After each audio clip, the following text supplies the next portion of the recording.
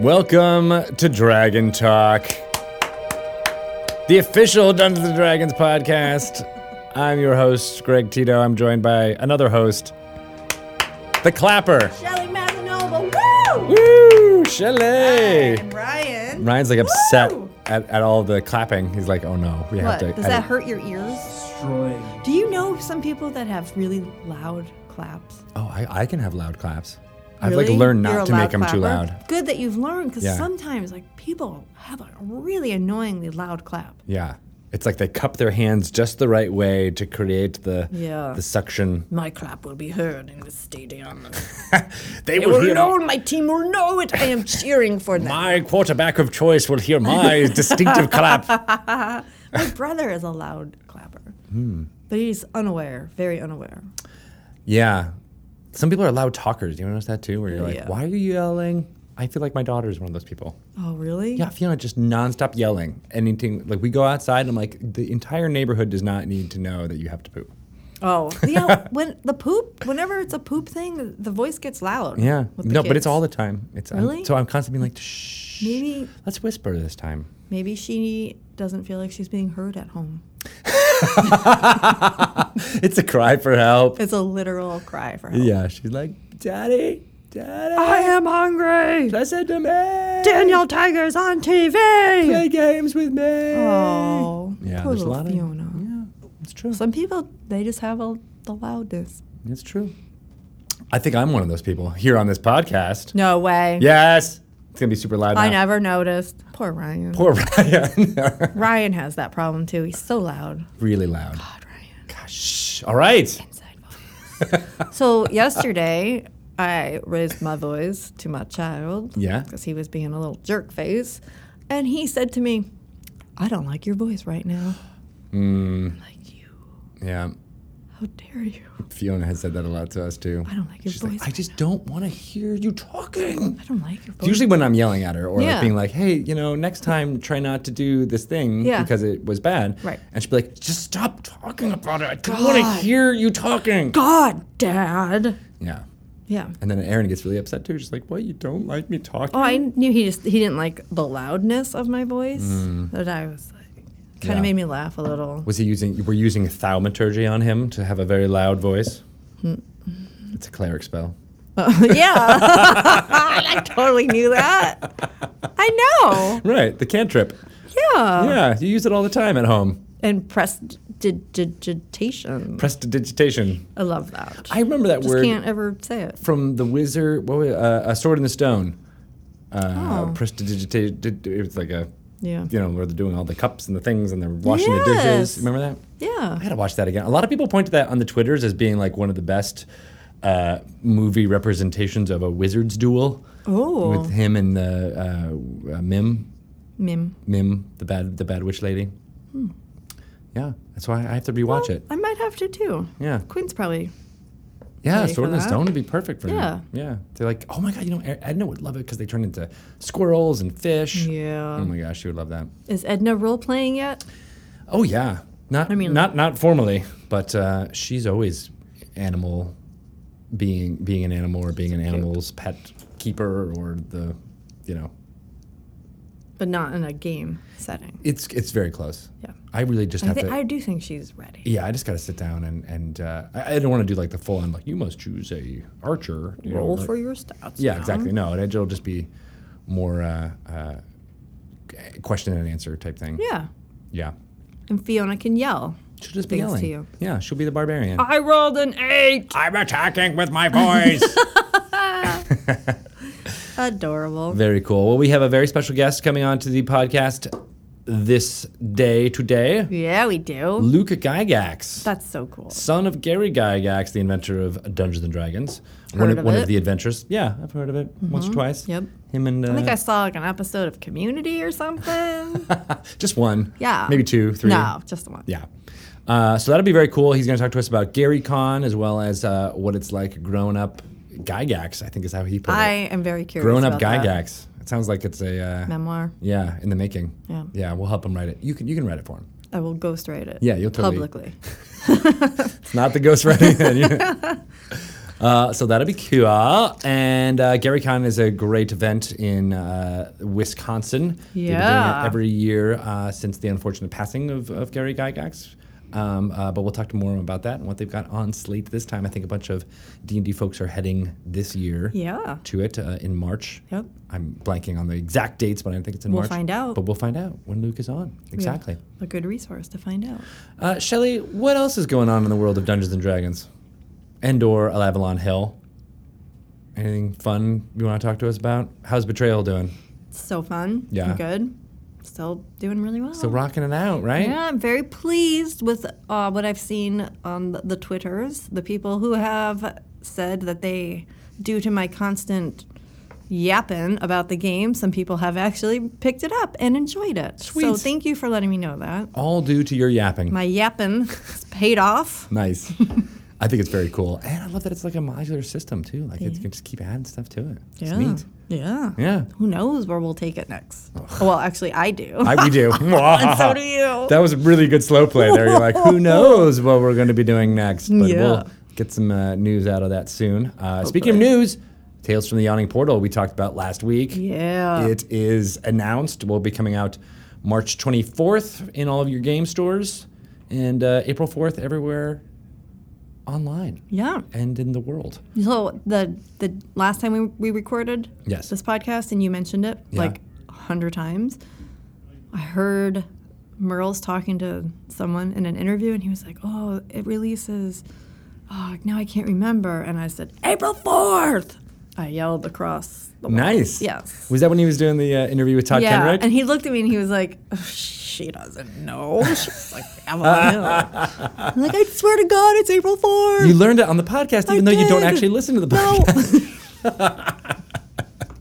Not listening even right now. No, it goes out into the world and it doesn't exist.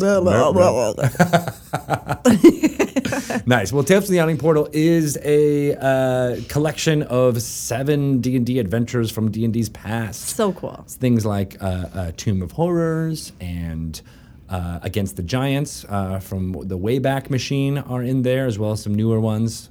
White Plume Mountain, including a 5th edition playtest one, Dead and Thay, I believe. The cool. dungeon from that was pulled out and taken in. You can find out more about that on Forbes.com, actually. Our friend Todd Kenrick came to the office and recorded Mike, and Mike has some great tidbits there, so go look for it. And I think you can Forbes. even hear me laugh in the background. Really? I think Shauna said that. Oh my God, that's awesome. She's like, I heard like a hyena in the background. It was so weird. And then I realized, It's clearly you. That's Shelley. Right. And if Don't you're film right outside my cubicle. just don't do it. Okay. All right. Okay. That was me. I told him to do it there. Is that my Just fault? in case Merle's needed help remembering. Yeah, the exactly. dates. I was like, if you ever need anything, Shelley's right there. I can't think of that 6th dungeon. Dead and Thay. Here it is. So in theory, these are done. They're done. So can we play Tomb of Horrors? Yeah, of course. Let's do it. Updated for 5th edition. Let's do it. Let's do it. Okay. All right. And then, of course, we're going to have... we did a lore you should know on the Yawning Portal last week. So if you're confused about that, go check that out. Chris and Matt espoused all kinds of details about what the bar is like, what Durnan, who is depicted on the cover... Durnan. He is one of the first people who went down into the portal to Undermountain. Saw a business opportunity. Instead of real estate, his real friend cheap. Mert the moneylender went into doing all kinds of crazy stuff. Durnan just bought a bar. Why not? And built it over the top of the Yawning Portal. So cool. Location. That's what he was thinking. Yeah. He knows. He knows where it's at. Durnan. And then we have some other lore that we want to talk about. Oh, right really? about now. Yes.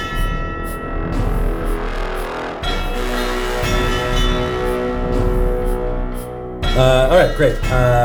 Welcome to Lore You Should Know, the segment where we delve into Forgotten Realms lore to give you dungeon masters and players of Dungeons & Dragons out there some little tiddly bits to work into your games and or just provide fun lore that you can whip on your friends and they'll be like, what? And I'm like, no, I've heard it on Lore You Should Know. I'm Greg Tito and I'm joined by Matt Cernett. Hello. And Chris Perkins. Howdy. And today we are going to talk about a topic that I was interested in learning more about, Blackstaff, which, as Chris asked just before we started recording this, there's definitely very different meanings for that word in the Forgotten Realms. So, Chris, why don't you go through those three quick categories that you rattled off? Oh, they're not really categories. When we're talking about the Blackstaff, it can be a little bit confusing because there's the Blackstaff itself, which is a staff, an item, a symbol of authority, power, and magic in the realms. And then there is the person of the same name who wields said sword, who is called the Blackstaff and holds a prominent position in the city of Waterdeep. Matt, do you want to talk a little bit about let's start with Kelvin. Yeah. Since when we think about the Blackstaff, Kelvin Arunsun is our sort of main Blackstaff dude. Yes, he is. And before we touched on this a little bit in the Waterdeep segment of Lore You Should Know from this summer, but now we're just going to delve in a little bit deeper into exactly what the Blackstaff is about. So Kelvin Blackstaff is the son of a half-elf and a human in Myth-Drannor, back when Myth-Drannor was still a great big fantastic city, and before it was ruined and rebuilt and then ruined again. So, so he's a super old character. And he came to power in Myth-Drannor as a wizard, learning magic from the elves, despite sort of their disdain for having humans among their elven academies of wizardry. And so he's back at the period of the realms when humans are still really spreading out from places like Unther and Mulhorand and so on, and establishing themselves in the Dale Lands. He was born, I think, maybe about 400 years after the Dale Lands Compact.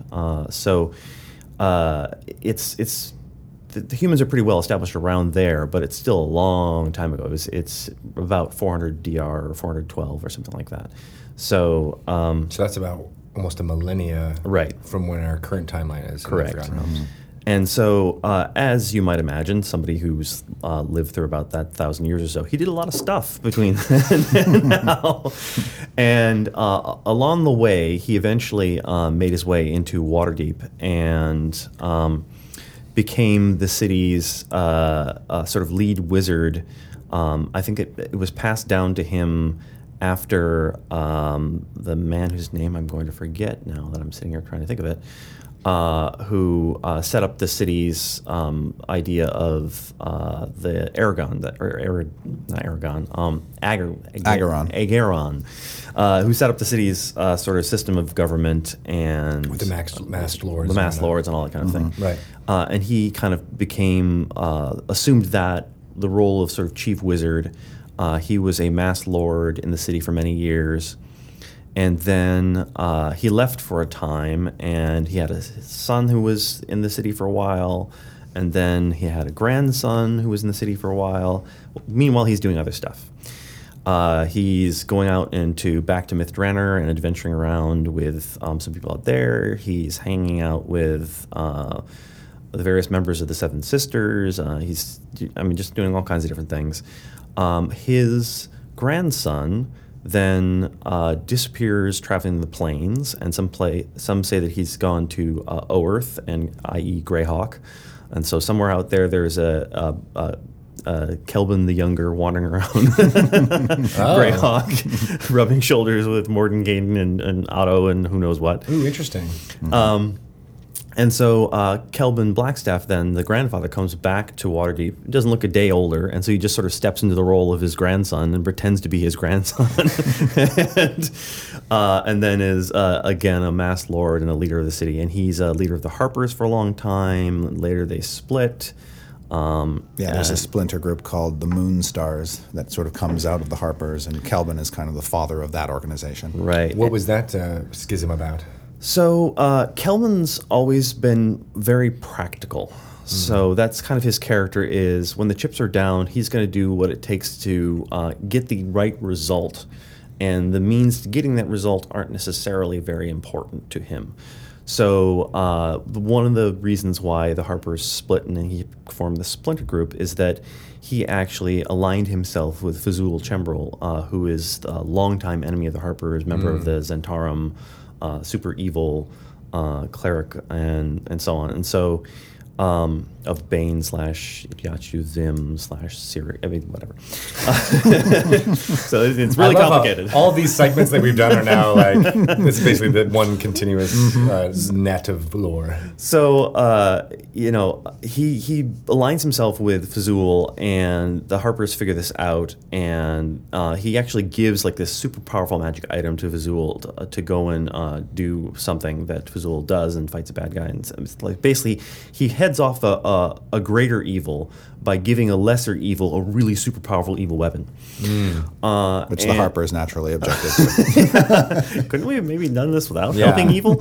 He is an ends justify the means guy, and they're much more that like, hey, means matter too. And so that starts that schism. A whole bunch of other events happen. There's whole novels written about Kelvin and what he does and so on. Eventually, he dies, and his death is actually sort of this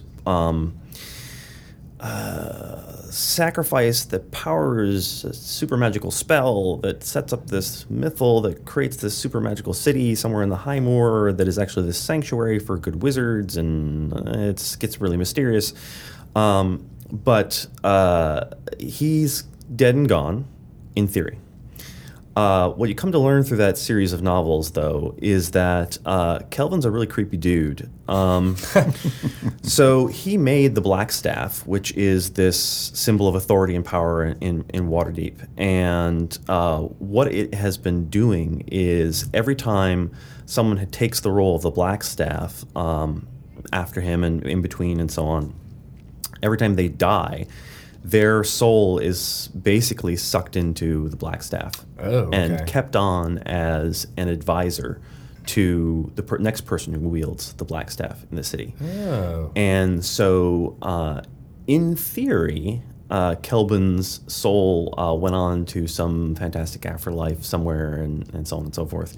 In actuality, he's stuck around and he's still there in the Black Staff and talking with the current holder of the Black Staff, Vajra, who was the inheritor of the Black Staff because her former mentor and lover was the previous Black Staff, who is also grandson? In this. No, not the title, not the person. Got it. So if the Black Staff right now, I think holds some 6 or 7 personalities, including Kelvin the Elder. I see. And so Vajra has access essentially to all these personalities and knowledge of these super wizards. It's not complete access. They have some control over what they tell her and so on and so forth. But ultimately, I think, honestly, Kelvin has all the control. He's the dominant personality within it. And he's parceling out knowledge. And so he's kind of creepy. He's controlling that access to even her former lover's soul inside. Ooh, that's creepy. What's really interesting, just sort of on a soap operatic level, is that one of Kelvin's mates was Laeral Silverhand. Oh. Laeral Silverhand is the current Open Lord of Waterdeep. So she's the highest ranking of the lords of the city.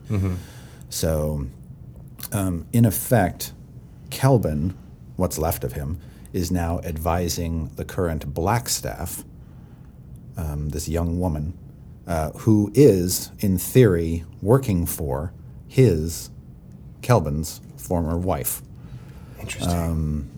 Now, does Laren know that the Black Staff holds this, or is this what only the people? She does. She does. Oh, yeah. And that was addressed to a degree in Ed's. I think it was his last novel, Death Masks. Where essentially Laeral wants the staff and ends up not getting it.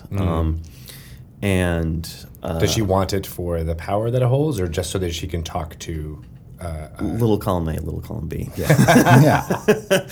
Leryl's not exactly a nice person either. Yeah, if you but want to get she- there. That's why they were such a good pair. She Yeah. misses Kelvin.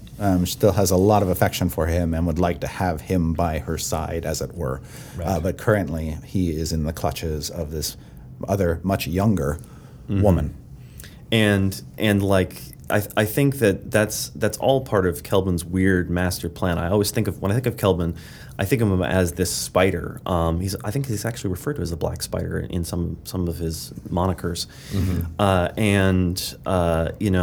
When we had the Sundering, some of the events there, the Moonstars came back. So again, if you look at one of Ed's novel in the Sundering, the title of which is escaping me, The Herald? The Herald, I think, whichever one the last one was.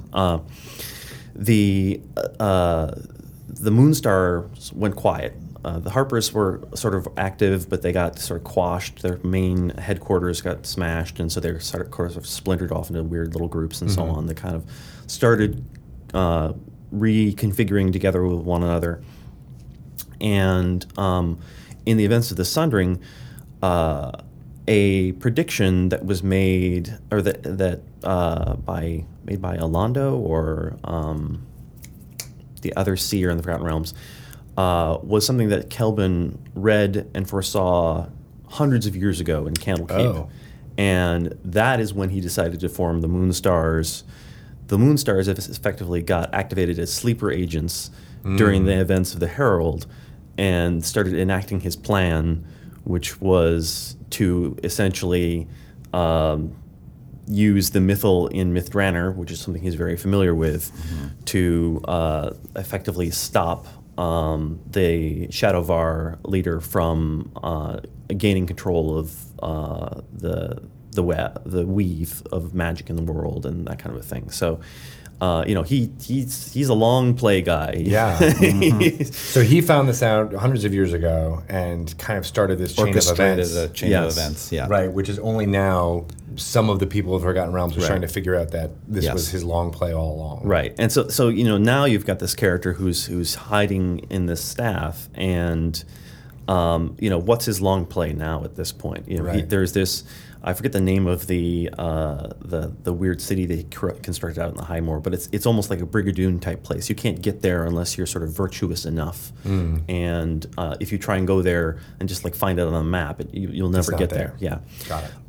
and so what is his long play now that he's got Vajra and the staff and this weird place out there? What is his next thing that he's got going? What does he foresee now that he's playing against? So he's a really interesting, fun character that I think we'll definitely see again in some form in the Right. future. Does he control who gets the Black Staff at this point, or was he kind of stuck with Vajra? I think in some sense he was stuck with her. I don't think he could necessarily predict. Well, it's Kelvin. Exactly. It's unclear the extent to which he has allowed this to transpire. So the previous holder of the Black Staff was the lover and mentor of the current holder of the Black Staff, Vajra. And so why did he pick her as his apprentice, take her as a lover, et cetera, et cetera, et cetera? Right. Maybe... Did Kelvin advise him to? Right. Did the staff tell him to, or guide him to, or lead him to that? Right. So it's uncertain. Interesting. And then, whenever Vajra goes and consults the staff for information, obviously it's a huge store of information, but is she getting the truth? Is she being manipulated? Can Yes. she know? Right. One of the things we know about Vajra is she's a very capable but young and inexperienced wizard. She hasn't been around the way Kelvin, for the thousands of years he's been around. Right. She's insecure. She's not without her gifts, for sure. The staff would not have landed in her lap if she was completely undeserving of it. Right. But she's got a bit of a confidence issue, which is touched on in Ed's novel Death Masks. She doesn't feel like she really deserves the title or the position or what she's gained. But she's going to try to live up to it as best she can. So that insecurity, I think, plays to the staff. The staff can leverage that and coax her into doing things which a much more assured and ambitious person might be resistant to. Got it. Yeah, I think that's very true. So again, Kelvin is a creepy dude. Yeah. And so I have two final questions here. One is the Kelvin that's inside the staff the same as he was when he was alive, or has he been a bit? No. Is it like I think being disembodied and trapped in a staff does things to you. right? That's why it's a shard of his personality. He had in weird there. stuff done. So one of the things that happens in one of the novels with Kelvin is that there's a moment where Kelvin is revealed because he's being attacked by all this magic that's just blasting him and stuff like that, and some of the powers that he uses to maintain the illusions of what he is stripped away, and he has become this sort of weird living mummy of magic, and it's this sort of bizarre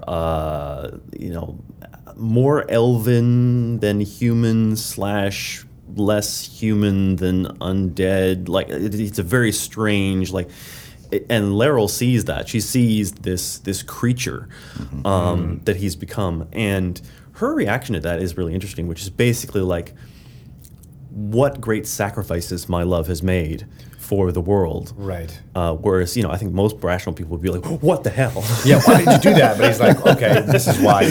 What have you done? Yeah. And I think it's really interesting, too, that she still wants to be reunited with him, despite the fact that it's not even really him. It's a portion of him. Right. And so even the sort of the living Kelvin that most people are familiar with in the lore of the Forgotten Realms when you read novels about him and stuff like that, he's got this black beard with a white patch in it, and, he's, kind of a hale and hearty kind of dude. That itself is just a mask which he's wearing, because he's actually like this weird 11-foot tall arcane mummy thing. It's very strange. Oh, okay, so his actual appearance might be 7, not 11, but okay. So he's basically been an illusion this whole time. Well, I think he's basically just sucked in so much magic and dealt with magic so much on such deep levels. Right. So characters like Elminster and the Seven Sisters and so on, they are all dealing with these powers and the weave, and they're being touched by it and all these kinds of things all the time. Mm-hmm. And the thing about them is that they're effectively demigods, because literally the Seven Sisters are daughters of the goddess of Mystra, and Elminster has been a chosen of the goddess of magic for a long time. Kelvin was at one point a chosen of Mystra. His status now and for a long time has been a little bit mysterious. Right. And so, what does having all of that access and all of that pressure of magic do to you over time? Due to a psyche, right? Yeah. Exactly. It's like he's evolved into something undefinable. Ripe to be either hero or villain. Mm-hmm. I like that idea. Yeah. And so my second final question was just kind of to close a loop here.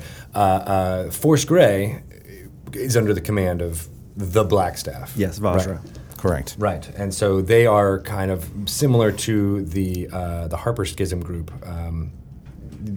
arms of authority that she can use. Now, were they first formed by Kelvin or one of his forebears? Yeah, they were formed by Kelvin. That's another one of his. So Kelvin, in his role in the city, he kind of became the head of the Wizards Guild, which is an informal guild in Waterdeep in many respects. Basically, if you're a spellcaster of the arcane sort and you come into the city, you're pressured to join this guild. Mm-hmm. And especially if you're staying for any period of time, if you're just passing through or whatever. Yeah. But if you're going to live in the city, they want you to join it. They want to keep tabs on you, and they want you to be available to help the city as needed.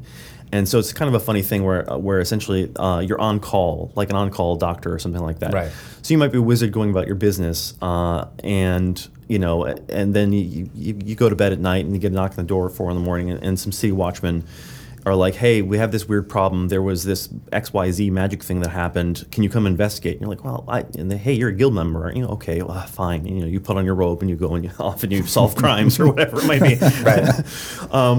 And then, obviously when the city is under threat, those wizards are all activated and organized and so on. But it's a pretty loose organization that helps the city. But at this point, it is sort of a de facto part of the city government. And Force Grey was brought on essentially created by Kelvin as a group of people who could just break all the rules. And so Force Grey has again been sort of reactivated, recreated with Vajra and various other characters to be this other group that can break all the rules. There's they don't concern themselves with collateral damage. Right. Yeah. So. And that seems definitely in line with what we know of Kelvin and the Black Staff right now. Yes. Interesting. They're all about solving the ever-present greater evil. But if some buildings fall down as a consequence, so be it. If some lesser evils happen along the way. Yeah. Well, that's D&D adventurers to a T right there. Excellent, guys. I think that's a great delve into what's happening. You mentioned Ed's books a lot as something to go into if you're more interested in Black Staff. But what are some other? There was a series of novels. Yeah, there's a novel, Black Staff, and there's a novel. Is it Black Staff Tower, or is it just? Yes, that rings a bell. And those are by Stephen Shen, right? Stephen Shen. Yeah, there's a bunch of Stephen Shen novels they're all about Kelvin that are great to check out. If you're interested in the Seven Sisters, there's a number of novels that featured them. But both Ed Greenwood and Stephen Shen, who worked very closely together on their various novels, have really, those are the two who have really brought Kelvin to life. Cool. So go check that stuff out if you're more interested. Excellent. Thank you, guys. That was a good segment. Thank you. I feel like I learned so much. We're going to learn more next Until next time. Until next time, then. All right. Thanks.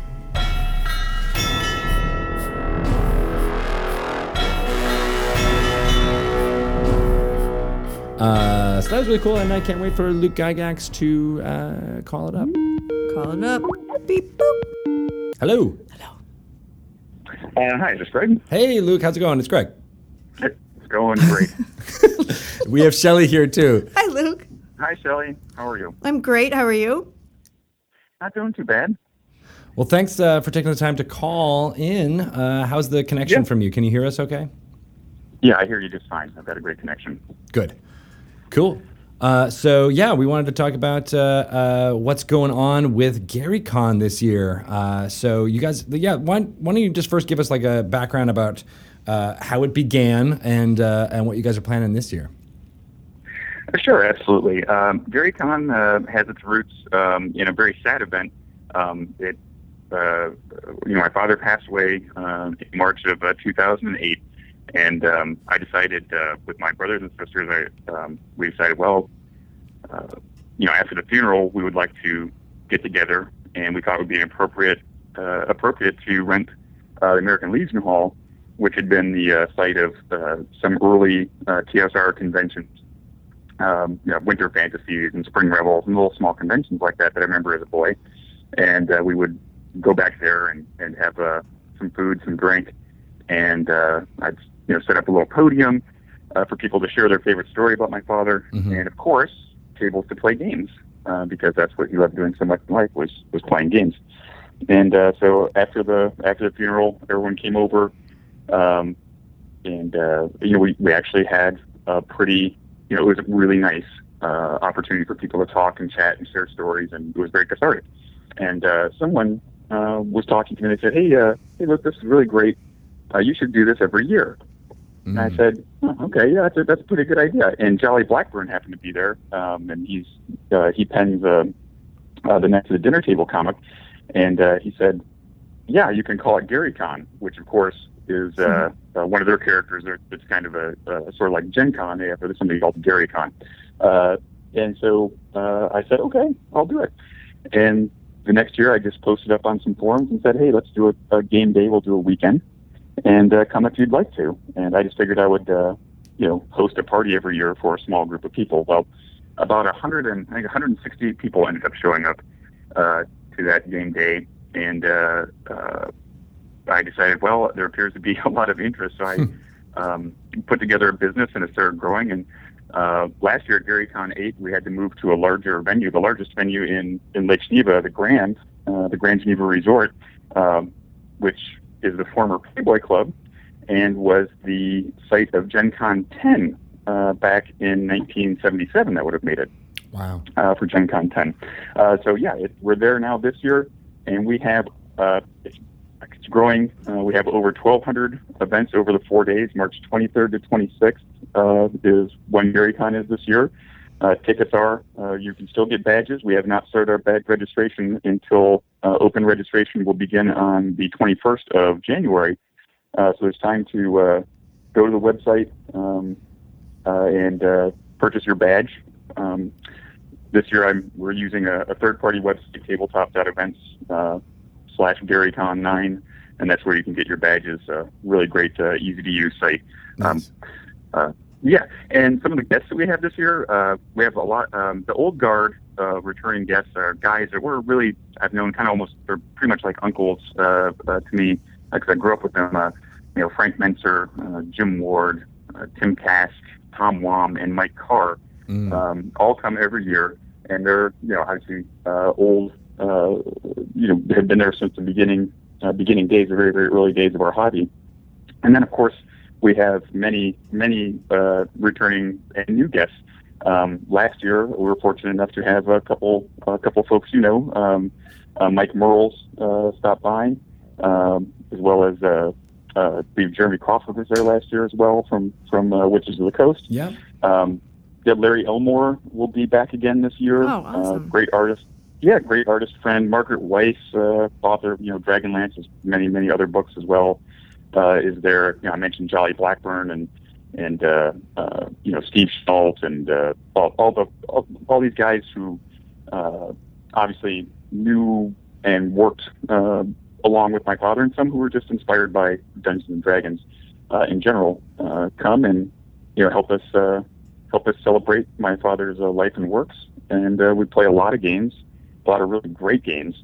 Have a lot of neat art and souvenir items that we've come up with over the years, and we just have a lot of fun. So we get together and play games, and at GaryCon, the emphasis is on gaming with a capital G. So we have you can play in anything from chainmail to 5th edition at GaryCon in any given day. You can sit down and you could play. Yeah, you could sit down and play Tactics, which is an old World War II armor rule set written by Mike Reese and my father, and you can play it with Mike Reese. He'll referee it there. Wow. And then you could go to jump into an Adventures League and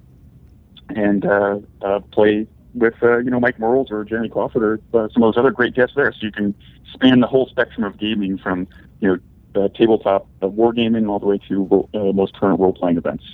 That's so amazing. And I don't think that can be matched. I don't think any other convention can say that.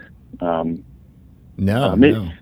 Yeah, where you can sit down with the creators from. I think we're going to put together a panel this year and have representatives from every edition of Dungeons and Dragons to talk about game design. D&D through the ages.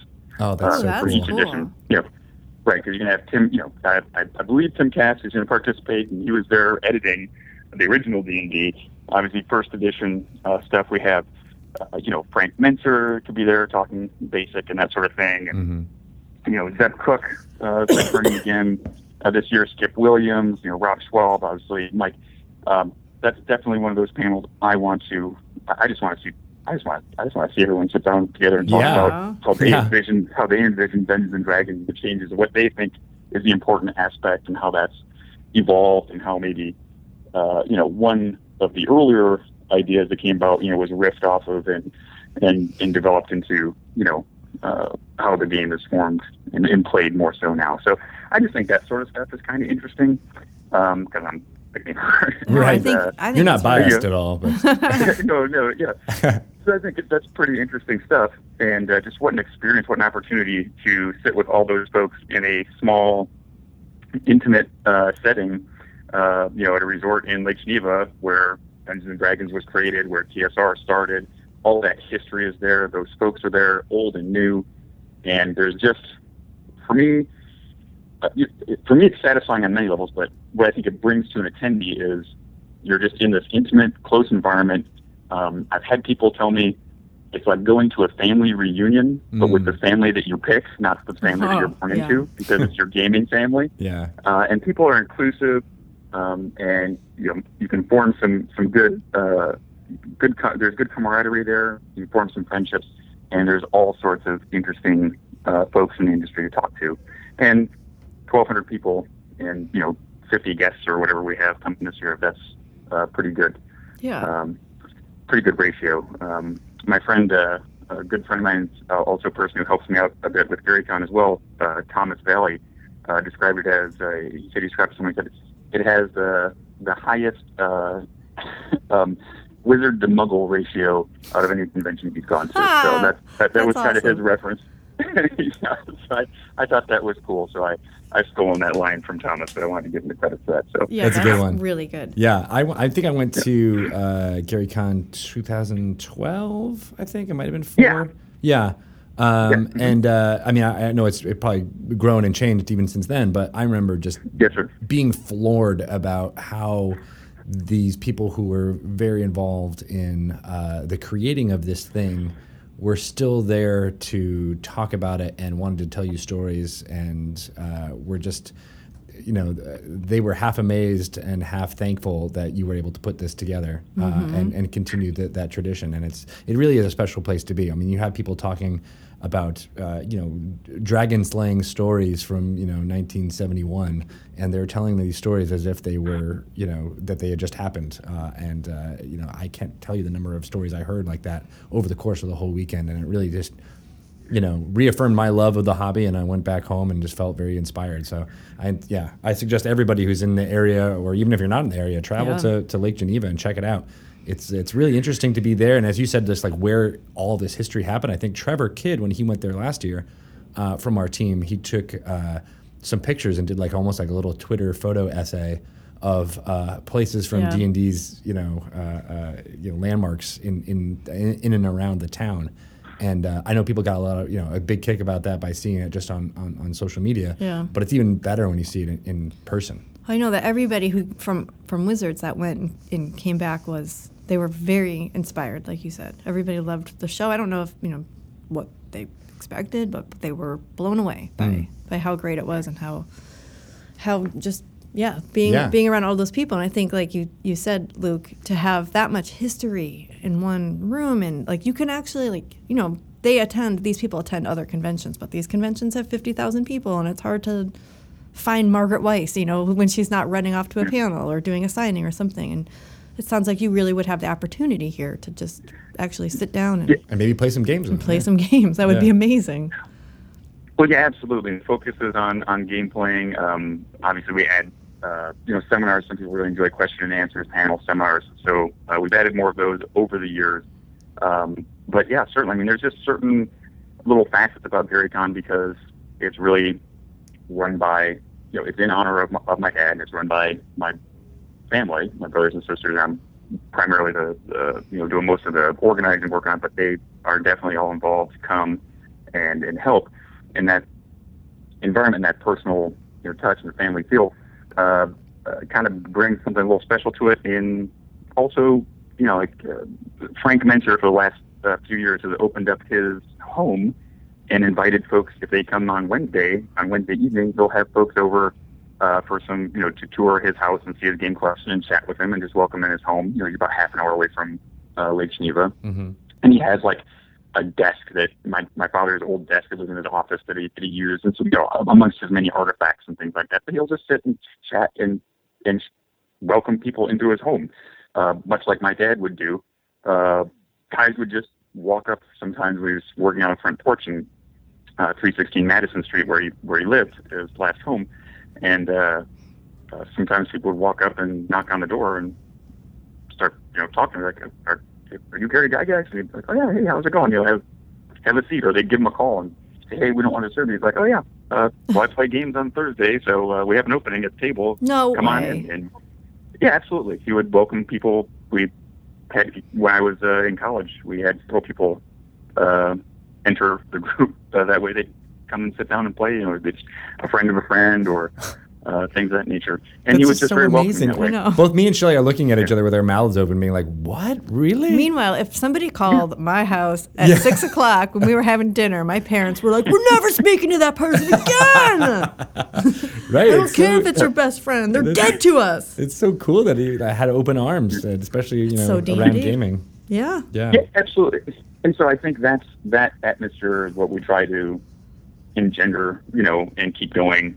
And for me and the rest of my family, it's very, and honestly for some of those guys who knew my father, it's very cathartic because instead of, it's very, loss of parent, is very, very difficult. And most people have to kind of go through that on their own or with just their close family and friends. Mm-hmm. I had this really wonderful experience.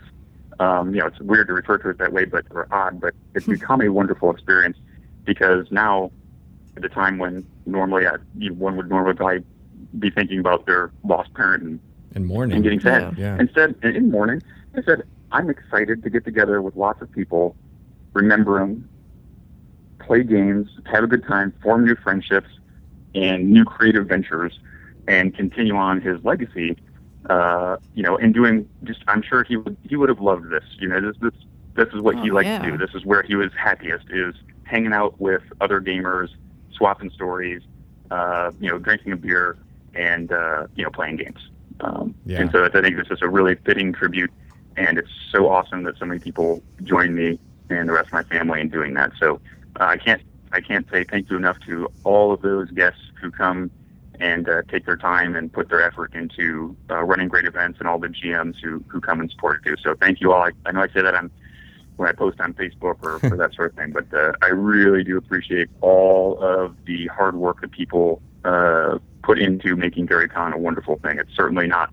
It's a group event, and it takes a lot of people to make it happen. So and I love I'm that. Very thankful. Yeah, I think that's awesome, and I think it's also cool that it's like a celebration of life rather than taking the moment to commemorate death in a way. It's more about like, hey, this is what he would have enjoyed, and so we're going to do that in his honor. So the tagline that I kind of developed is just celebrating a life well played. I figured that's appropriate. That's really good. Very much so. Yep. So the other cool thing put about that on our t-shirts. Yep. Worth it, totally worth it.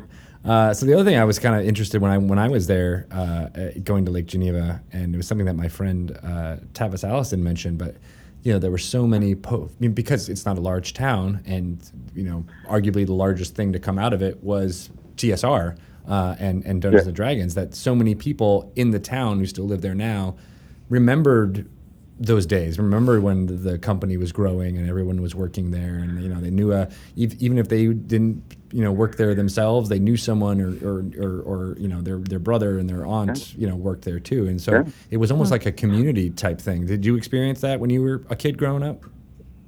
Oh yeah, absolutely. I mean, Lake Geneva is a small town, it's about 5,000 people, and at its heyday, TSR employed 300 people. 300. So, whoa, was that big in its heyday? It was that big. People. Yeah, they had 300 people. I think that was their highest. Low 300s. Wow. 300 people. Yeah. So that might not have been the wisest move. I'm not sure what the bottom line, the profit and loss sheet looked like on that, but they did have that many. They did have that many when just D&D was selling like hotcakes because they couldn't make games. They couldn't make new products fast enough. Right. It was that great. But yeah, no, it's really wonderful. And in fact, it's another cool thing I'm kind of guessing here about GaryCon, but it was really neat. Is on the 40th anniversary year of the publication of Dungeons and Dragons, we coordinated with the folks who own 330 Center Street, which was the house where I was born, where I was raised, and where my father wrote Dungeons and Dragons, and we played D&D in 330 Center Street in chainmail in a sand table, just like the old sand table that they used to play chainmail in the basement. Oh my where gosh. my dad's shoe repair shop used to be.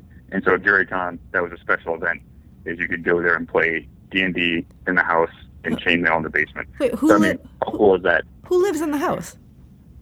I mean, like, is it just regular muggles in the house? Yeah, they had no idea. And they said, they said sure. They said yes, you can do it. It's I think it was like a summer home for them. They live in Chicago, and this is their summer home, and they said sure, you can do it. Later on, though, it's kind of, of course, everyone sees opportunity. The wife was a very, very sweet lady, and very welcoming, and very kind of her to let us into the home. Her husband a year later called and asked me if I wanted to, if I would make an offer for him on the door in the basement, because it still had in handwriting wargaming room entrance that my father had written in black permanent marker on the door, and he was trying to see, he was going to auction it off. He wasn't sure how much money he would be able to raise for it, but he was trying to get me to offer him some thousands of dollars to pay for the door. I was like, no, that's okay. I have a picture of it, thank you. Right, that's enough. Yeah. I just be like, that's not his handwriting. He didn't write that. Forgery. Forgery. Yeah. You're one of the few people who can be like, no, that's not his handwriting. and then buy it. Yeah, that was great. So, yeah, I remember that door, and it was still there. Gosh, I don't know how many years. 40 years later, apparently it was still there. That's crazy. The same door in the house. So it was pretty neat. So growing up in that house, did you know when you? I'm trying to think when you were like even like a a little kid, 5, 6. Oh, did sure. you know what was going on? No, I mean I would say you're right. I was 4 when D&D came out. So I started shaking dice. My earliest memories, hanging out with my father around the table with my brother, and maybe Jim Ward or somebody like that, Rob and Terry Koontz, and playing games. The Village of Hamlet, I think, is the first adventure.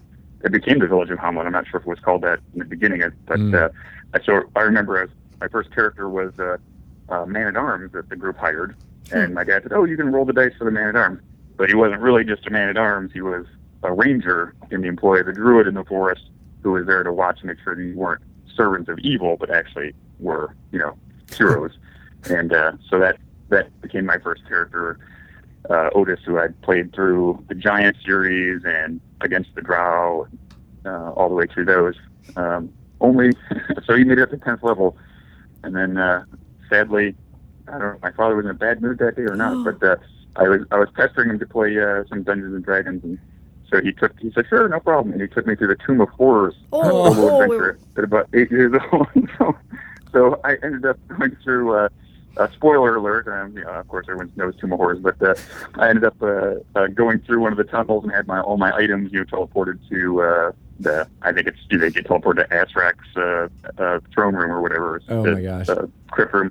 And so I was naked walking around, and I ended up tripping the levers in the pit room and dropping down a 100-foot pit. I think it was 50-foot pit maybe. So I didn't die from that. I had over 100 hit points, so it rolled really well for him. But I was naked, no way to get out. So was that starvation? You were 8 years old. So is that before you were like basically playtesting this before it came out? Is that true? I think it had just come out, because I was probably 10 by then. By the time I played that, it had to be late 70s, early 80s, 79, 80. Okay. I think is when it was. I don't think I was playtesting. I think it had been published. Okay. It's probably the monochrome version or something. But maybe he'd just come back from running it. I don't know. Maybe it was fresh in his head. He's like, "Oh, let's try this out, kid. Here you go." 70. Yeah, it was first published in 78. So it was right around that time frame. Yeah. That's insane. So that was fun. But growing up, did I really know it was special? I mean, I was young, and that was just my family, and that's what my dad did. Yeah. So I didn't especially appreciate how different that was than maybe most folks. When do you think that happened? When do you think that occurred in your mind, when you're like, oh, I'm part of something that's special? Well, I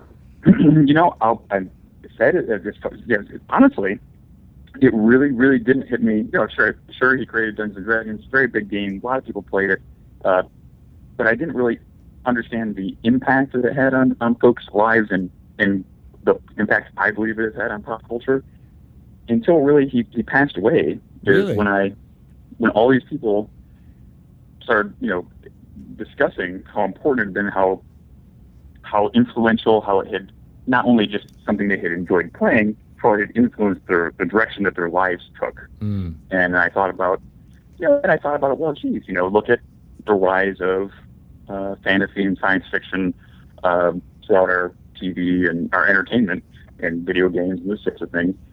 And I really started thinking about it a little bit more, and it really dawned on me that he's actually, in my opinion, he has impacted popular culture to a larger degree, and I don't think outside of our small community, no one really knows that. I think that's, and I would like for that to be more, for his impact and his effect to be a little bit more well known. But shamefully, I guess I did not put that much. I didn't realize, it didn't dawn on me that other than creating this game and starting being very influential in starting this industry, I didn't realize how the larger impact. So I give him credit for those things, but not the influence on popular culture. Right. So do you think he had any idea how much of the impact that this game had on people? I don't think so. I really don't. I think he was pretty.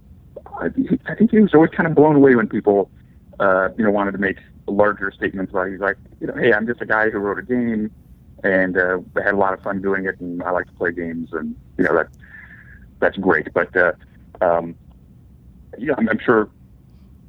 Yeah, I don't think so. I mean, I'm trying to find the right way to phrase this, but no, I think he was a pretty humble guy, and I don't think that he gave himself that much credit for being more than a game designer. I know he was always it always made him very happy to hear how people had formed friendships around the table playing Dungeons and Dragons that had lasted them their lifetime, 20, 30 years, or that they had, met their spouse, by gaming. And of course, and these are some of the stories that came to me, by email or, being posted up when my father passed away. Guys shared personal stories like their mom was dying of cancer when they were 12, and the only way they could deal with it and cope with, but their coping mechanism was to get away by playing Dungeons and Dragons, and there was, some happy, the good guys could win there, and there would be things that would help them, or a person who they had a terrible learning disability, dyslexia or some things of that nature, but they thought these books were so cool that they just forced themselves to sit down and figure out how to read and get by that. And then now they're a doctor, now they're, things like that. So there was many stories like that. Or, hey, there weren't many choices around my neighborhood. There was a lot of, gangs and drugs and this sort of stuff, but I found my escape by playing D&D and hung out with the nerds, and now I work, doing, I kept me out of jail. I've gone to college and had a great life, and wow, I'm so glad I did that. Yeah.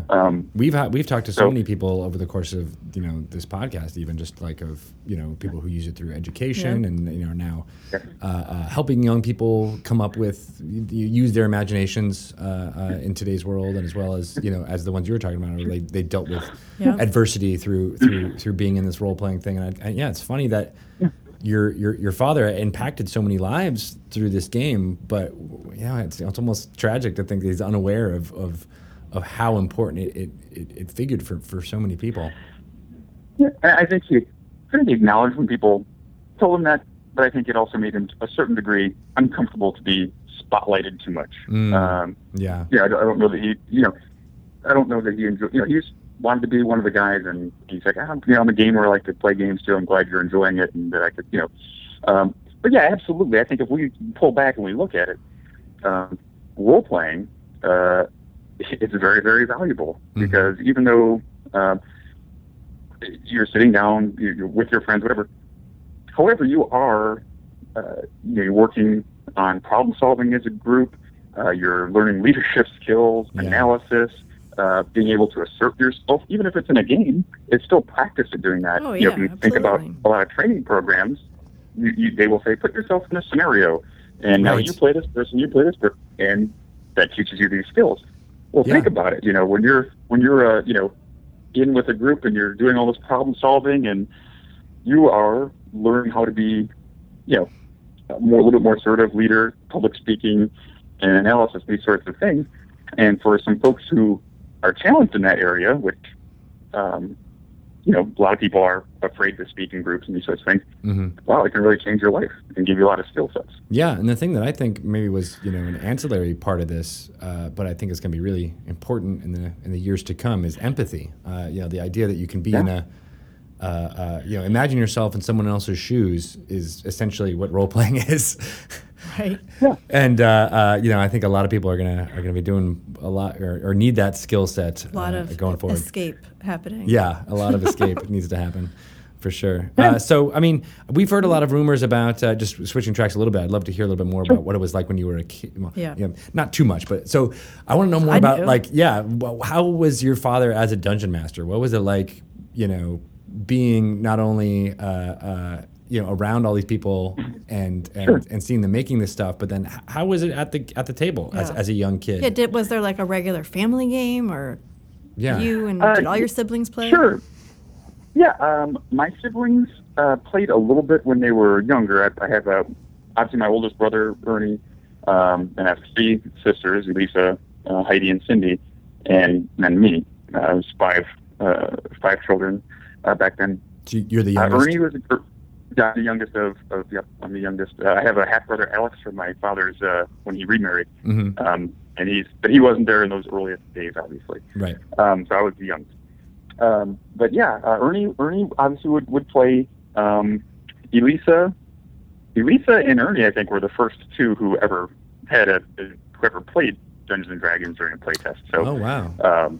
Yeah. So, and I think Rob Kuntz might have been there too. So those were the earliest delvers. If my memory serves me correctly on that. Of course, my sister Cindy is the one who selected Dungeons and Dragons as the name really? For the game Dungeons and Dragons. My dad had a short list. And he's like, well, what do you think of this? And she said, I like Dungeons and Dragons, Dad. And so he went with Dungeons and Dragons. That's cool. What else was on the list? Yeah. Do you remember? I was so small. I was 3. So I can't remember. But we need that list. Yeah, Cindy, give us the list. Yeah, exactly. Yeah, we need to, because that would be neat. Wouldn't that be interesting? I don't know. Yeah. It would be very interesting. It could have almost been called something completely different. Yeah. Was it all word? Was it all word and word? Like, was it all joined by an ampersand? Yeah, I don't think so. So I think that'd be neat. But well, because swords and sorcery. I think he was kind of going for swords and sorcery. So there might have been same,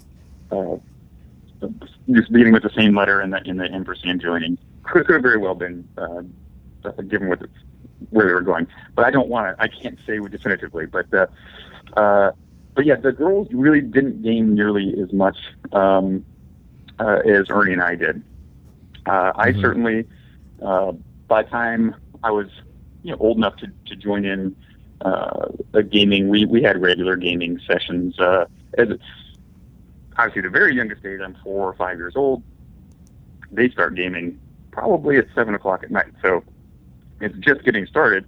And of course, I would be very amped for the adventure and get to shake some dice for the first initial encounter, perhaps.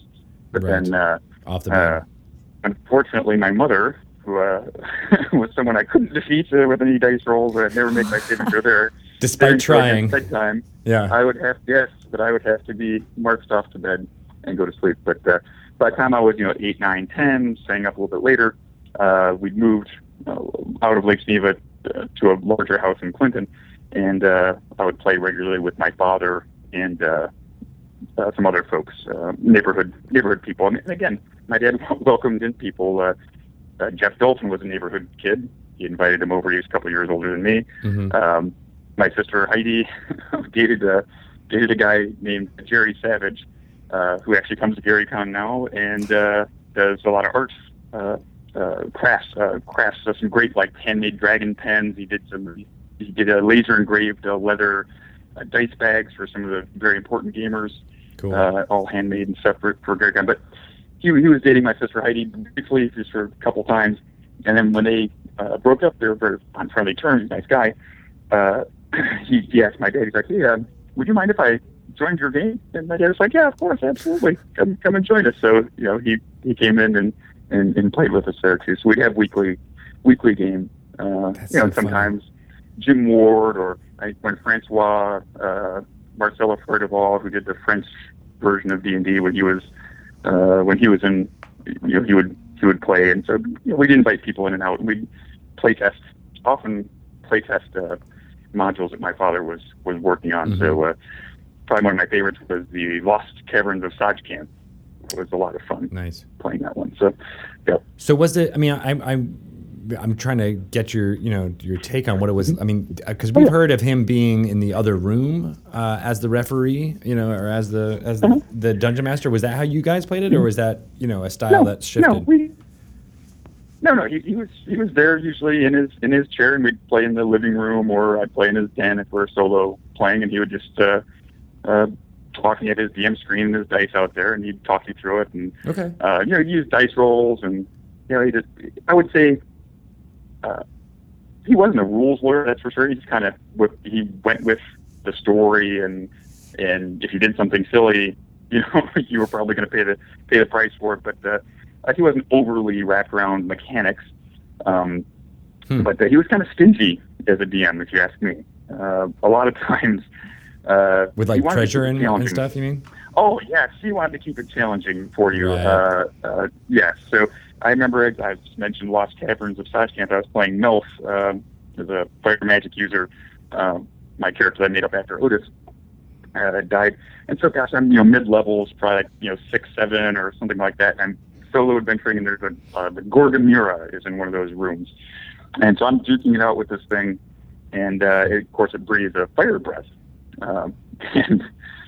so I blew my saving throw. Well, of course, when you blow your saving throw from any magical fire, or any spell, fireball, whatever, you have to go down your character sheet and roll saves for all your stuff. So, so he actually did that, and amongst the items that I lost was my displacer cloak, which was a very prized possession. I know. That is like the worst. Yes, I know. And it was hard to come by magic, and then, it would get destroyed. So, yeah, I had to, I think I had 7 hit points left, and I went over eight melee rounds, duking this thing out. Where I was missing it, it was missing me. I knew it was almost dead, but I was like, you know what, you're going to die for taking out my displacer cloak. So luckily I hit first, took out the Gorgamira, but yeah, every time. And then in the Lost Caverns of Sajkan, you have to get to the center of it so many times. You have to test these various doors, and you keep getting teleported to a random spot around there. So, and that is, of course, part of the mapping was also very important back then. You had to map and figure out where you were, and he wouldn't give you any hints on mapping. He would describe it to you, and you had to... Yeah, just that was your job. Right. Yeah, that was your job to figure out where you were. So once you get randomly teleported around, I got to know the dungeon pretty well. You'd be like, okay, 10 feet, 20 feet, turns east, you go 10 feet, 30 feet, you go into a room with bones of Gorgamira and a trail of elven, some displacer cloak ashes and a trail of elven tears. I'm like, okay, always put that one in there to remind me that was there. So, but yeah, no, he enjoyed, he enjoyed making it a challenge with you. He wouldn't, I don't think he would shoot to the monster or anything like that, but you sure, didn't mind if you really had to struggle, and really you feel the accomplishment when you solved something or you vanquished an enemy. So, and I think that's actually good. It's not. It makes it more fun. It's not a walk through the park. Right. It's supposed to be a struggle. Did you ever feel like he was pulling punches when he was playing, like in the family game? No. I told you, Otis. Nice. I was 8 or 9, and that was my 10th level ranger, and I lost all my stuff, fell down a pit, and that was that. Now, I admit, I'll admit, my sister busted me anyway on social media because she said, "Yeah, and you cried." I did cry when my character died. So he said, "Well, you did. yeah."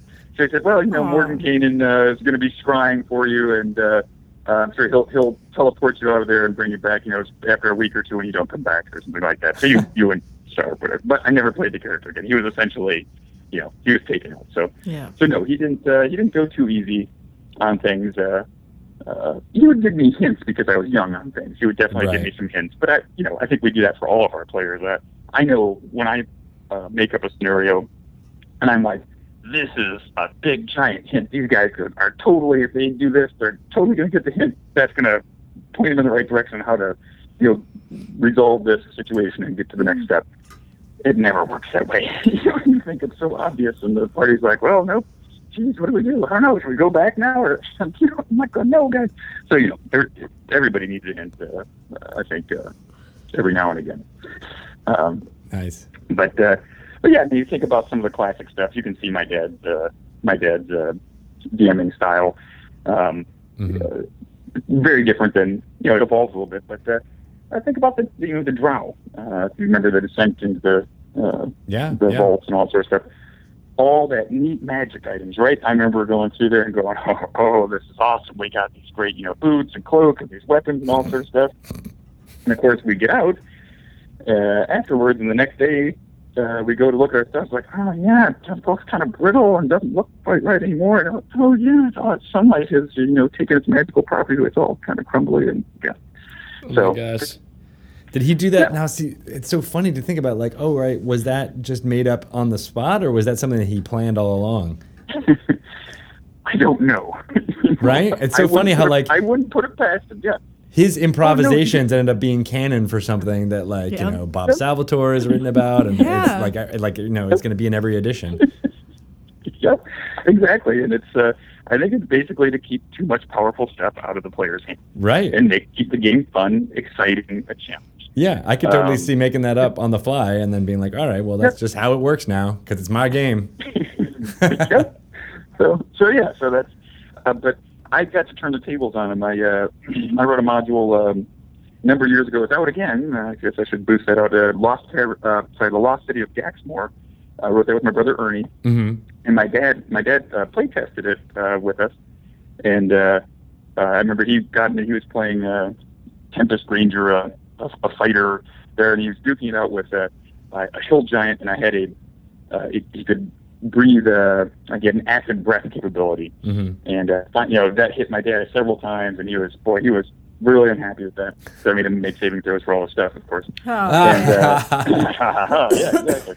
How many years after that was that? Was that like Oh yeah, it was probably 2000. So. All right, so 2 decades later, you're able to finally. Love it. He probably doesn't even remember it happening.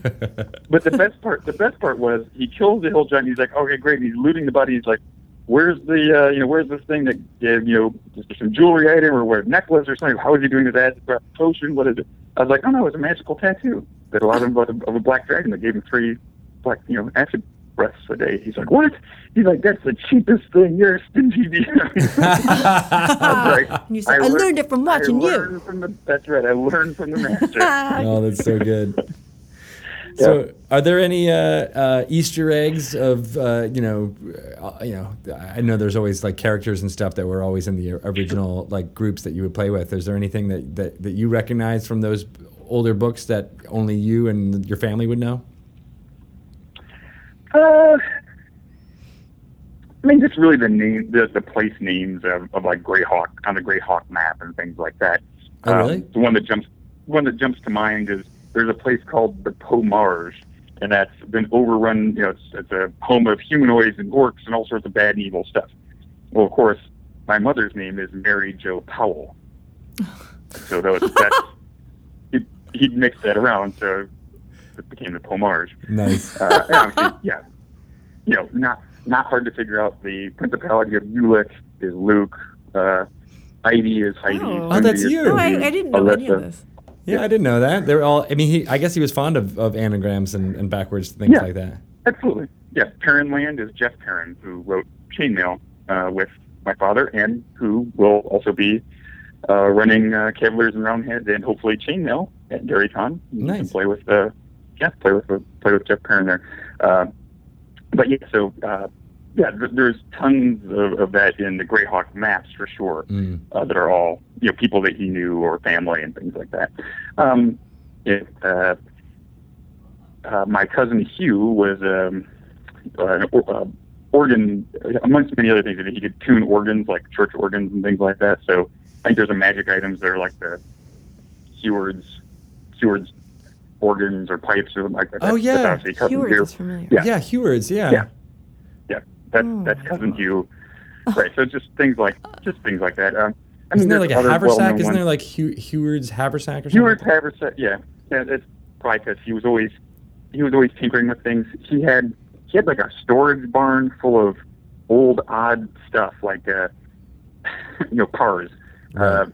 Like all the parts that you would need, like a vice presidential limo from the 70s, like the second limo or something like that. And he'd always tinker with them. So if you needed to borrow a car because yours was in the shop, you could borrow one from Hugh. But he would be like, "Oh yeah, if it makes this noise, that means you better go here, tighten this up, or do this, or wiggle this doohickey or whatever."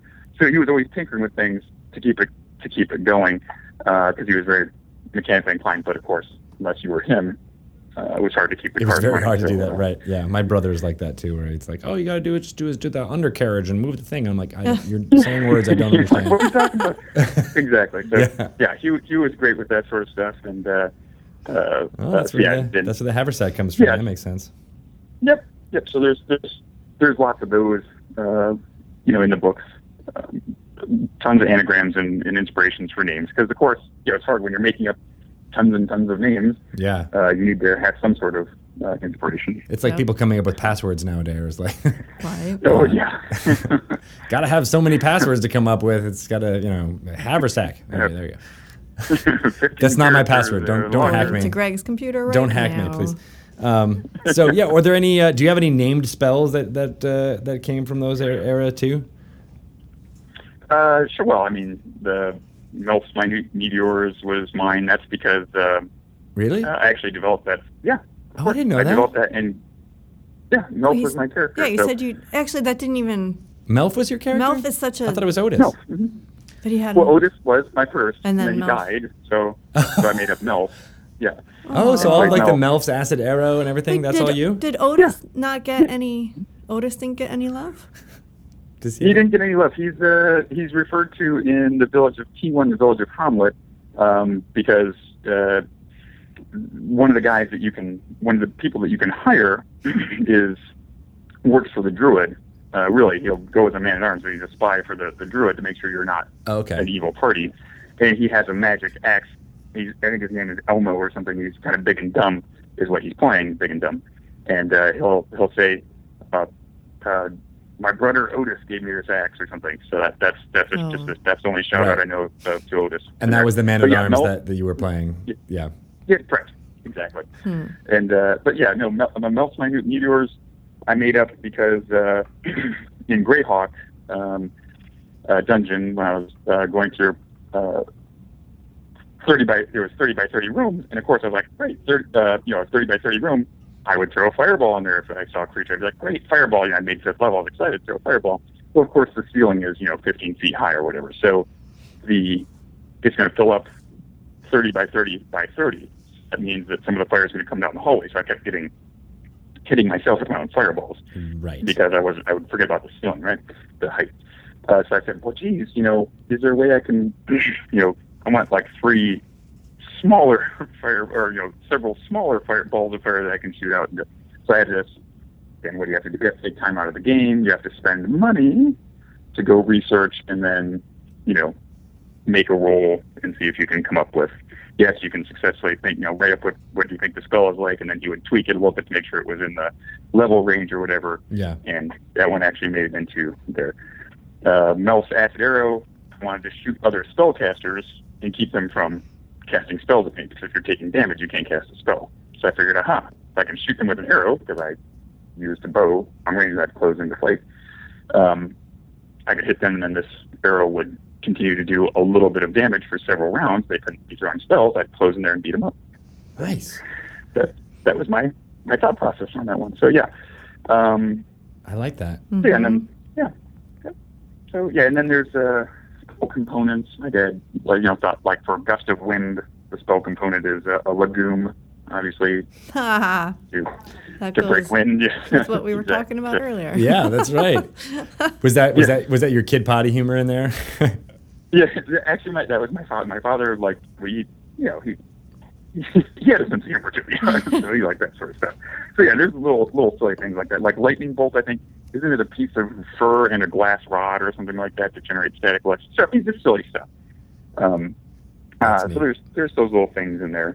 Do you still? Did you play? I mean, so yeah, let's talk a little bit more. You were in the military, is that correct?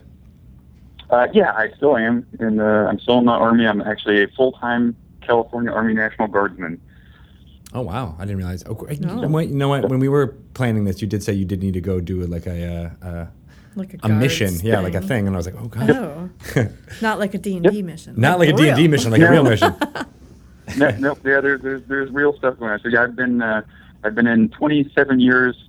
10 of those were as a part-time, like a traditional drilling National Guardsman. 1 weekend a month, 2 weeks a year, and the rest have all been active or on active duty in the regular Army or active duty working for the state of California.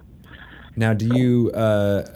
What made you want to get into that? Was it part of the? Well, I would say, interestingly enough, I wanted to, as all young men, I think, or many young people, men and women, for that matter, wanted to assert their independence when they are 18.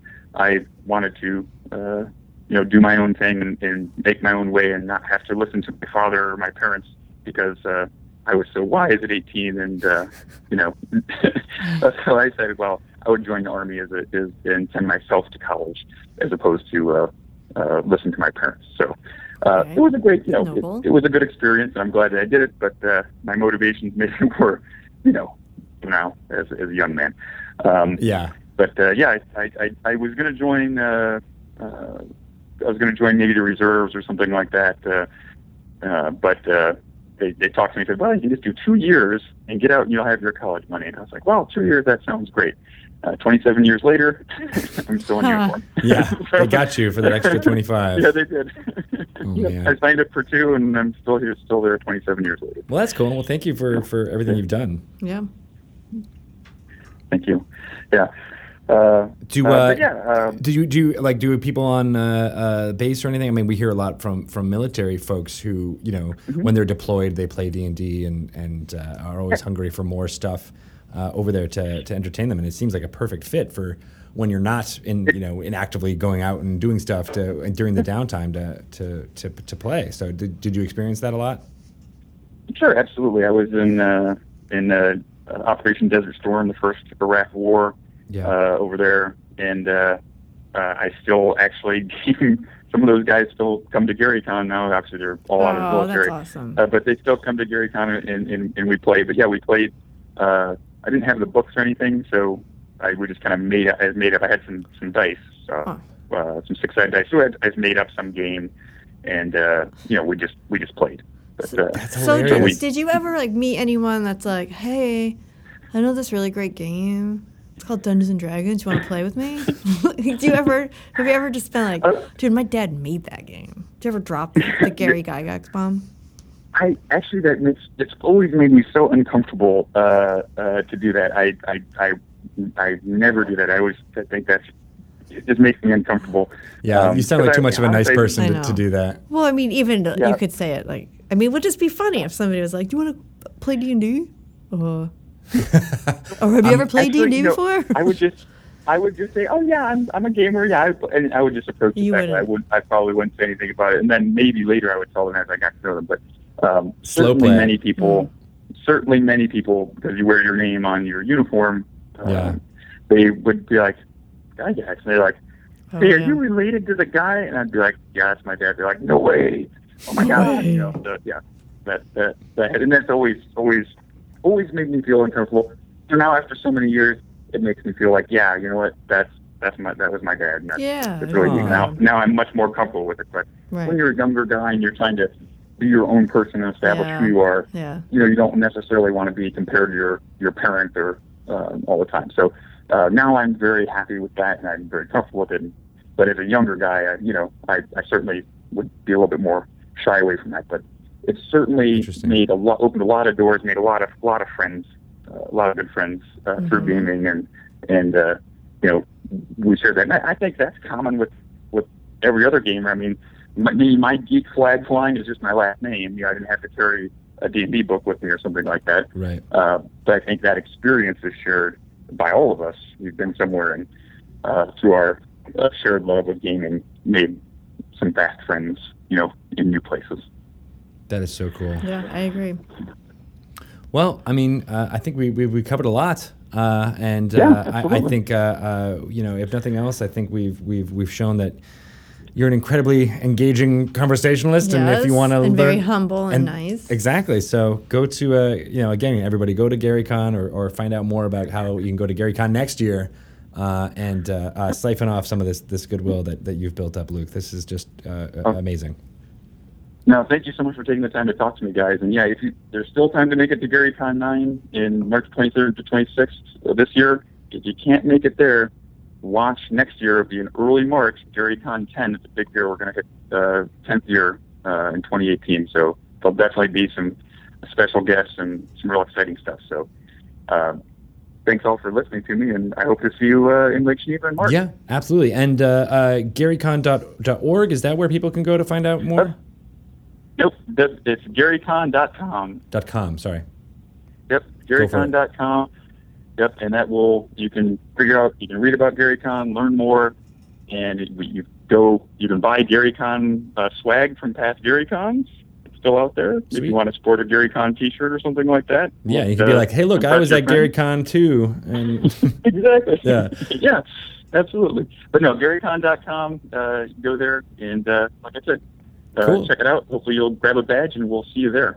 Awesome. And are you yourself on any social media or anything that you want to plug? Yeah, absolutely. Well, there's GaryCon, Gary.con is our Instagram, and there's GaryCon Gaming Convention is our Facebook, and of course, I'm on Facebook and Instagram as well. Luke Gygax. It's pretty easy to find. Sweet. What kind of stuff do you post on your Instagram? On my Instagram, it's a mix of my children and gaming stuff. So Okay. All right. Like most I have people. 3 beautiful daughters. Yeah. Aw. Yeah, that's pretty much me and I have 3 Shelly's little life daughters. too. Is little ones and gaming. Yeah, absolutely. Yeah, and they're little and they like to play games too, and hopefully they'll be able to join me at GaryCon here very soon. Yeah. But it's tough to run a convention and try to parent the tough assignment because they're young. They're my oldest Miriam is 9, and my middle one Amira is 6, and then I have my baby Sabrina and she's 3. So. Yeah, they I have. Yeah, but future gamers all, I'm sure. I know my 5-year-old girl. I'm trying to get her to start playing. I think it's time. Oh, yeah. She's primed. She's ready totally to go. primed. Totally. So we'll have to get them. No, Miriam has a 2nd level ranger already. Oh, so, cute. Yeah, so she likes, and great guy Stefan Pokorny, Dwarven Forge, was kind of we give talked me to a bunch. Yeah, Stefan is a great guy. He also comes to GaryCon and supports it as well, and runs great theatrical Advanced Dungeons & Dragons First Edition. That's his thing. But he has these great dungeon setups, with the dungeon tiles. And he was kind enough to give me a bunch of dungeon tiles, and my daughter Miriam has enjoyed playing with them for several years. So she's she doesn't have doll houses or things like that. She has, she's got the dwarven. That actually would. It's like, they're pretty much the same. Really cool. I might have to pick some up for my kid. That is cool. Well, wait until they understand what their grandfather's legacy is. I mean, when they can fully appreciate how it's still going. That is true. Yes. And we'll have to get our little ones all together to play a game at some point. I think that sounds fun. Yeah. That would be fun. Awesome. Well, thanks again, Luke. And have a great GaryCon. I think I'm going to send some goodwill and swag with all the guys that are going from this time. So. Okay, thanks, man. Bye. All right. Enjoy. Bye. That was really cool to hear all that history. I know. I want to know more. We'll have him on again. We will. Yeah. Hopefully. Because there's so much.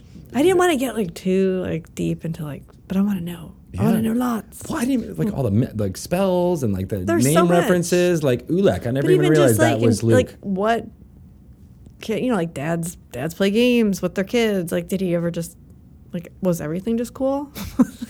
Just a little throwaway game? Was that super cool? What? Come on. Right. You know what my dad used to play with us? Yahtzee? No. He would hold our heads down and fart on us. Full circle conversation I know. here. Yeah. There's definitely a theme. Yeah. That's the game my dad invented. Did he use legume first for his gust of wind spell? He never ate beans. Why did he think this was okay? And now that I'm thinking about it, I'm getting really upset Why did my mom let him do that? Maybe she didn't know. She didn't know what was happening this whole time. She knew. She was probably like, thank God it's not me. She's an enabler. That's why I had kids. Distract the beast. More targets for the gust of wind spell. Amazing. Yeah, but I don't know. To imagine him, Gary Gygax, as your dad. I know. Yeah. Well, we'll have to pick Luke's brain again and get to the heart. And of Gary Con, how cool is that? Yeah, but I that know. show is growing a lot because I remember when he started it. I do too. So you got to get in. Yeah. Now. And like I said, it was really interesting 3-4 years in, and now it's it's cool like that an you institution. went. Yeah. Did you ever meet Gary Gygax? No, I didn't. I really only started writing about D&D in earnest that year he passed away. Yeah, in like 2008. So never did. But now I feel like I got like a more of a complete picture, and hopefully you guys listening at home or in your car or on the electronic Or iTunes in the gym. or in the gym. Because we're inspiring workouts. And it's January. So that everybody's in the gym. So he's probably not in the gym anymore. Well, That's what maybe you're not. saying. Yeah, maybe not. A couple weeks. In ago. February, he won't be in the gym anymore. Seriously. But speaking of this podcast and how it inspires people, perhaps you are inspired now to write a review. A good review.